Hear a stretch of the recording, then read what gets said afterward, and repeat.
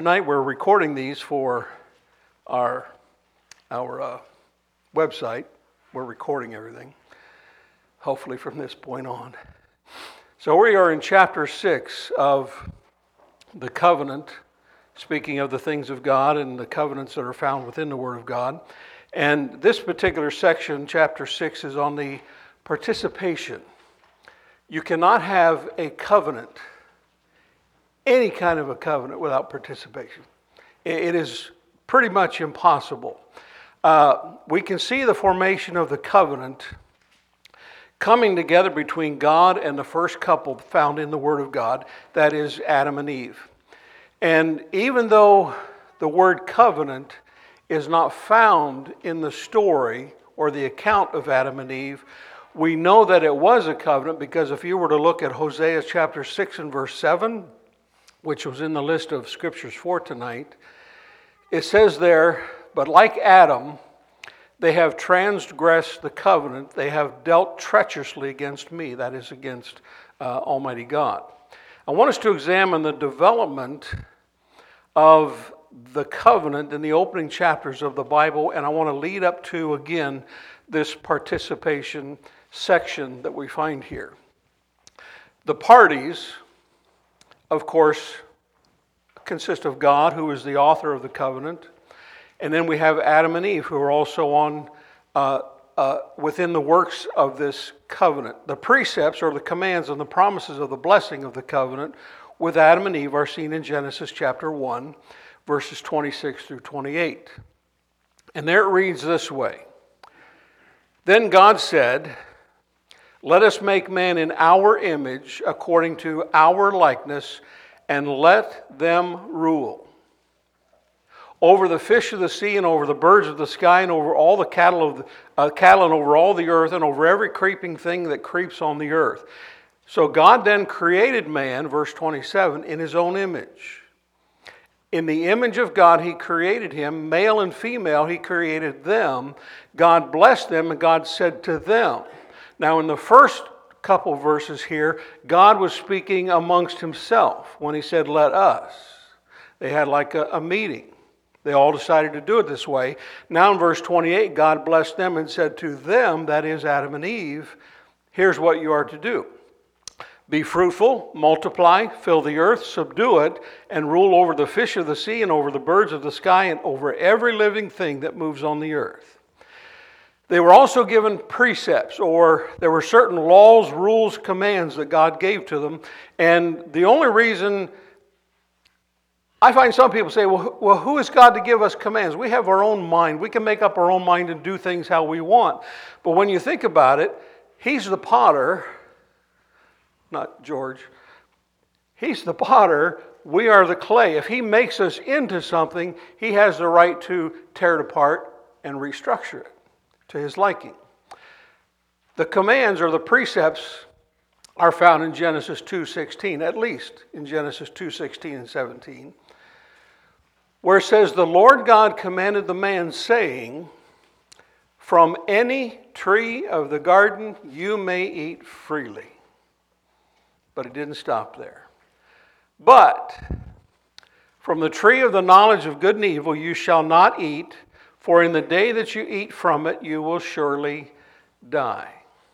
The problem came, we understand this, I believe, the problem came when they broke the precepts, they broke the command, they heard what God said, but they decided because they were influenced by another creature, and they said, well, it doesn't sound as bad as it sounded originally, so we're going to do it our way.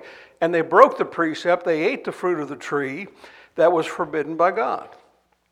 And that is when God introduces now the next part of the covenant, which is the piercings that we talked about over the last 2 weeks, and now the participation.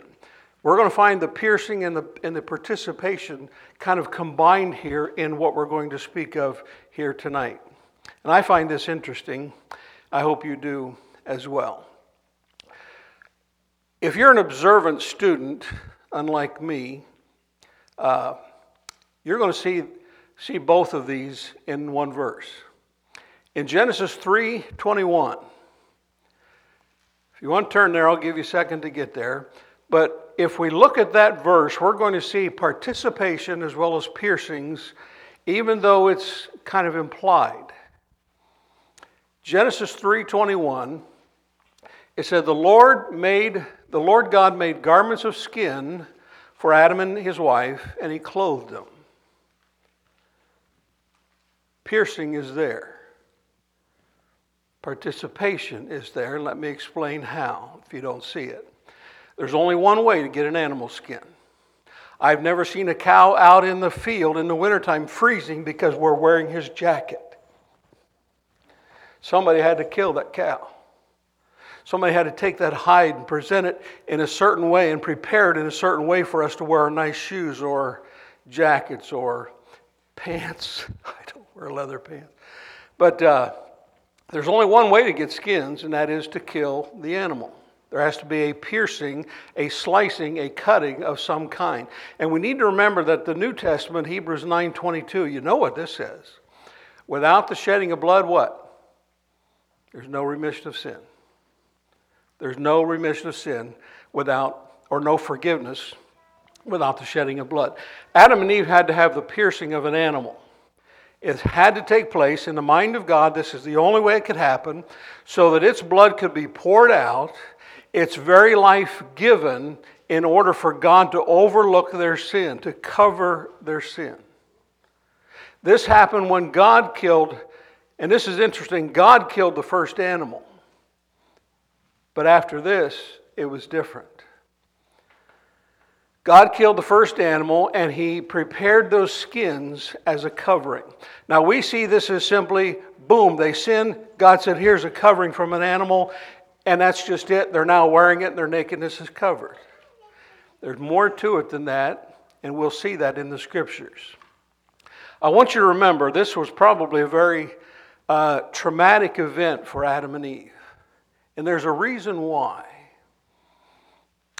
Adam and Eve were very close to the animals that God gave them. I mean, you had the lions and the tigers and the bears, oh my, that just came up around them, and they were friendly. They were pets, we might say. They enjoyed their company. They would feed them. They would be a part of their life. There was no fear of them because man was to subdue them and take care of them. In Genesis 2:19, the Bible says they were created for him, brought by God to him, and man gave them a name. How this happened, I don't know. But in Genesis 2, and beginning at verse number 19, we read these words. Out of the ground, the Lord God formed every beast of the field and every bird of the sky, and brought them to the man to see what he would call them. And whatever the man called a living creature, that was its name. The man gave names to all the cattle, and to the birds of the sky, and to every beast of the field. Adam and Eve, I can only imagine, as they're in this perfect state, before they fell, before they disobeyed God, they were probably closer to these animals than you and I are to our doggies and puppies and kitties and ferrets, or if you have a pet pig in the house, why? Anyway, they're probably very close to these particular animals. But then after the sin, after man falls, there is the consequence that comes as a result of his disobeying the direct orders or commands or precepts of God. So God takes one of Adam's pets, we might say, and he kills it. And he kills it right in front of their eyes. And I can only imagine, as I think about typology, the Old Testament and the New Testament, that this particular creature was not a lion or a bear. I can only imagine it was a lamb. Because the lamb is what fits the typology of the Lamb of God, Jesus Christ, who poured out his blood on our behalf because of our failure to be perfect and needing a sin sacrifice. John chapter 1 verse 29 mentions that. And here we find that first type that's mentioned in the Bible. The lifeblood of the first animal sacrifice had to be drained out of the body of that creature, that animal, right in front of Adam and Eve. They had to watch this happen. They had to watch it happen, and it was the Lord is the one who acted as the first high priest over that sacrifice for those two people. I hope you see that. But it gets even worse. It gets worse because the next aspect of this covenant is that a covenant requires a participating on the part of man. In my assumption, as I think about Scripture, and if I'm wrong, somebody pull me aside and tell me, but my assumption is that the Lord God made Adam and Eve watch this sacrifice take place. Anybody ever watched The Passion? You all seen that? Anybody? Have you? A lot of times, I've known people to do this. When it comes time for that beating, he's being whipped and everything, people will do this. Turn their head. I can't watch that. But I really think we should. Force yourself to watch that to get at least a small picture of what our Lord went through for you and I, for you and me. But Adam and Eve had to watch as that sacrifice was slaughtered, cutting its throat, opening it up and letting the blood pour out. And imagine how sick they felt because they realized that's happening. Why? Because we said, God, we're going to do it our way. We're going to do things how we want. My wife and I, a few years back, driving along somewhere, I couldn't tell you where it was, but it was nighttime about like this and going down a country road. And I remember hitting a German Shepherd with the car. You ever done that? Oh, I don't like doing that. I mean, it made us sick to our stomachs. I stopped the car, got out and looked for the creature, but I found that it had just crawled away somewhere. It must have survived, at least for a while, but it's a sick feeling. But even God takes it a step further than just simply having them watch the sacrifice. But in order for them to realize the severity of their disobedience, they were called on to put it on, wear it. They wrapped this jacket, we'll call it, around them. And every time they looked at it, it reminded them, it's because we sinned. It's because we turned away from our God to a great degree. They had to wear the sacrifice. The text of Genesis 3:21 says that God gave them garments of skin of the animal to cover their nakedness. Now, at first, Adam and Eve were walking in the garden, didn't have to have a stitch on. There was no shame in that. They had no fear in that because they walked in a beautiful relationship with God that we will never understand on the face of this earth. But once they sinned, they broke that off, and now they needed a physical and a spiritual covering for themselves. The word propitiation, anybody ever, you've heard that word, I'm sure. Propitiation. When I was growing up as a child, I was told that it meant a bridge. It was a bridge that took you from one place to another. That's not the real meaning of it. The real meaning of a propitiation is exactly what Christ is. It is a covering for our sinful condition. It was seen in the mercy seat over the Ark of the Covenant, where the high priest had to sprinkle blood on the Day of Atonement. And here in the first sacrifice, we see not only a covering of their physical nakedness, that is the, lambskin, but also they needed a spiritual covering for their spiritual nakedness. They did not need this before, but after the fall, it was an absolute necessity. Adam and Eve had to participate in the covenant by wearing these capes of these animals on their body to cover the shame of their nakedness. And it was a constant reminder of the price of their sin. Blood had to be shed. Blood of something that they had grown to love. Somebody bring your animal in here, your dog, your cat, and we'll sacrifice it right in front of your eyes. As a matter of fact, we'll have you take the knife and cut its throat. Anybody up for that? I would say no. You're not up for that at all, unless you're sick. Every covenant requires participation. We know this. The children of Israel didn't have to wear garments of skin. That was only for a period of time, for a certain reason. But they did have to be sprinkled with the blood when they entered into the covenant of God. In Exodus chapter 24, if you're following along in the list of scriptures that we put out for this tonight, Exodus 24 and verse 8.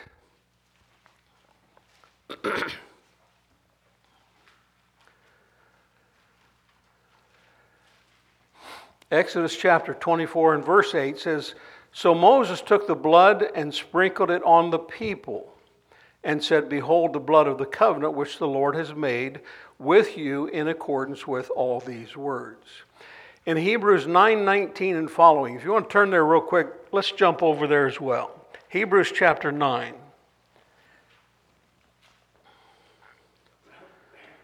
Verses 19 and 20. Hebrews chapter 9, verse 19.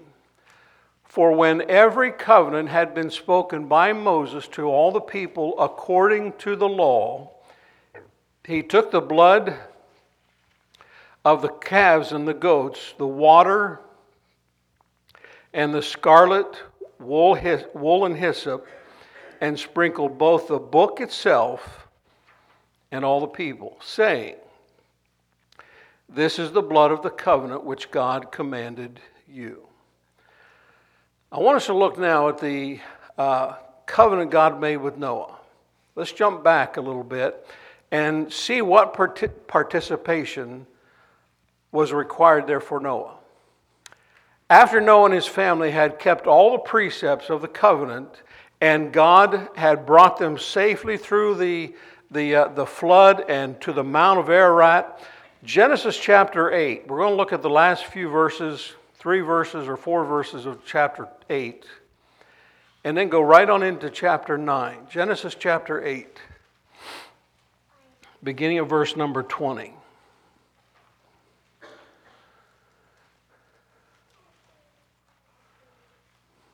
It says, "Then Noah built an altar to the Lord, and took of every clean animal and of every clean bird, and offered burnt offerings on the altar. The Lord smelled the soothing aroma, and the Lord said to himself, I will never again curse the ground on account of man, for the intent of man's heart is evil from his youth, and I will never again destroy every living thing as I have done. While the earth remains, seed time and harvest, cold and heat, and summer and winter, and day and night shall not cease." Now, pause just for a moment. That should take care of anybody who believes in global warming right there. Because as long as this earth exists, there's going to be cold and heat, summer and winter. I believe God more than I believe anybody else. In chapter 9, beginning of verse number 1, it says, "And God blessed Noah and his sons, and said to them, Be fruitful and multiply and fill the earth. The fear of you and the terror of you will be on every beast of the field and on every bird of the sky, with everything that creeps on the ground, and all the fish of the sea. Into your hand they are given. Every moving thing is alive, that is alive shall be food for you, so have a mouse." That's not in there, I'm kidding. "I give all to you as I gave the green plant, only you shall not eat the flesh with its life, that is, with its blood." It appears here that not only did Noah have to pierce the animals, that is, not only did Noah have to be the one to slit their throat and let the blood drain, but also he had to participate in the covenant by eating of that sacrifice. He had to participate by eating it. This is the first place that I find, anyway, where God gives permission or the okay for the eating of meat. You want to be a vegetarian, that's your call. But don't put down anybody else who wants to eat, because God said it's okay. And he even says that in the book of Acts with Peter as well. But in the covenants that follow in the Bible, from this point on, there will always be man's participation by the eating of the sacrifice. For instance, Deuteronomy chapter 12, and verse number 27. It says there, "And you shall offer your burnt offerings, the flesh and the blood, on the altar of the Lord your God. And the blood of your sacrifices shall be poured out on the altar of the Lord your God, and you shall eat the flesh." I like that idea. Now, requiring the eating of the flesh was just another reminder of the tremendous price of the sacrifice that was given for our sin or for their sin. You all know Chuck Daddy? Don't know Chuck Daddy? Wonderful little short preacher. He can't hear like he's deaf in a rock, but a wonderful preacher. He's put together different books on different subjects in the Bible. But his son, John Dowdy, and another man, Doug Hardman, went to Mount Ararat in 1990. And I got this out of one of the books that they put together. It says they were searching for Noah's Ark, and they say, at the hospitable Kurds of the mountain offered us the knife to cut the throat of the lamb that we were going to eat that night. Here's a knife. You want to cut the lamb's throat? He goes on to say, not only did neither of us accept the offer, but when they went to do it, they turned their heads and couldn't watch. And they said that was the only reason, because we turned our head and didn't see that lamb wriggling and writhing until its blood was all out and had died. He said that's the only reason we could enjoy a feast like we did. It appears that God cut the flesh of the first sacrifice, but after the covenant with Adam, God always made man hold the knife. Try to imagine Noah and his family cutting the throats of the animals, burning them on the altars, and then trying to eat them, enjoy a meal after it's been offered to God, roasted in sacrifice. Now don't forget that these animals are the animals that were spared through the flood. And again, it's a little personal for these people, and we have to kind of put ourselves in their position just a little bit. But these were the animals that were spared through the flood because Noah had to build this huge box, basically what ark means, a barge of sorts, as directed by God. And during these 110 days on the ark, they were hand-feeding these animals, getting to know them, getting to kind of have a bond with them like you do with your dog or your cat or even your cows. Somebody told me the other day they kind of got used to, it was Aaron and what's her name? Delora. They have cows and they give them names. Now why? I don't know. Who are we having for dinner? Joey. They name their cattle.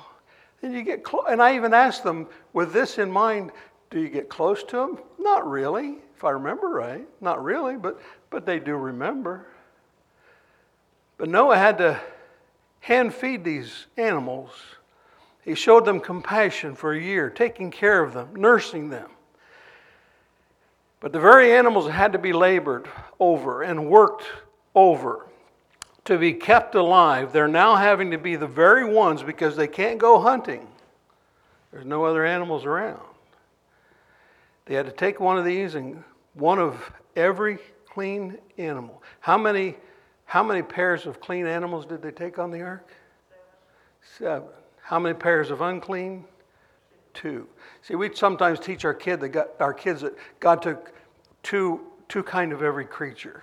That's not completely the truth. He took 7 clean, and for this reason, sacrificing the clean animals. And it seems to me, as I read this and study this and try to absorb this as best I can, that God is once again trying to engrave in their minds, in our minds, that there is a wickedness to sin. There is a cost of forgiveness. And again, it's always, always, always blood. Always was, always will be, no matter what mankind may say or how mankind might try to change the Word of God. This lesson, I believe, should remind each of us here tonight of the church that we see in the New Testament, the Word of God. Because it is our sin, yours and mine. God chose, He chose Christ out of all the angels in heaven. No matter how glorious and awesome and obedient they were, He said, "Son, you're the only one who can do this." God did not require Adam and Eve to die physically for their own disobedience. Rather, God sacrificed His own Son for our failure to comply. And that's why God sent Him from heaven to earth in the first place. He knew, son, you leave here. That's what's going to happen. Not going to change. And we now, because of His sacrifice, Galatians 3:27 says we put on Christ. And when we wear Him every day, we should be reminded every day the price it took for you and I to enjoy salvation, fellowship, the Lord's Supper, communion as a group of people together. We now put on Christ when we die spiritually to ourselves. When we give up our selfish desires, when we repent of sin, and when we are buried with Christ in baptism, the very one who created us, the very one who loves us far beyond the love that any couple, any group of people can have for their animals, He's the one who laid down His life for us. The creator of this universe said, "I love you that much. Here's my Son to die for you. Because that's the only way you'll get to heaven with me." And once we became a participant in His terms of salvation, we have, and that's why I brought it up at the beginning, we have the blessed responsibility, the blessed privilege of remembering what's up on that table every Lord's Day and the reason why. I want to close with Romans 12:1 and 2. You know this by heart almost. Paul's speaking to the Roman church there, and he says, "I beseech you, brethren, by the mercies of God, that you present your bodies a living sacrifice, holy, acceptable to God, which is your reasonable service. And do not be conformed to this world, but be transformed by the renewing of your mind, that you may prove what is that good and acceptable and perfect will of God." So friend, tonight as we close this out, if you have not already, change your mind. Change your mind from what the world tells you is okay to what God says there's only one way. Change your mind, and that will then change your behavior, your lifestyle, everything you do from that point on. If you need to make a decision tonight, we're going to sing our hymn of decision. 200. Number 200. Let's stand together.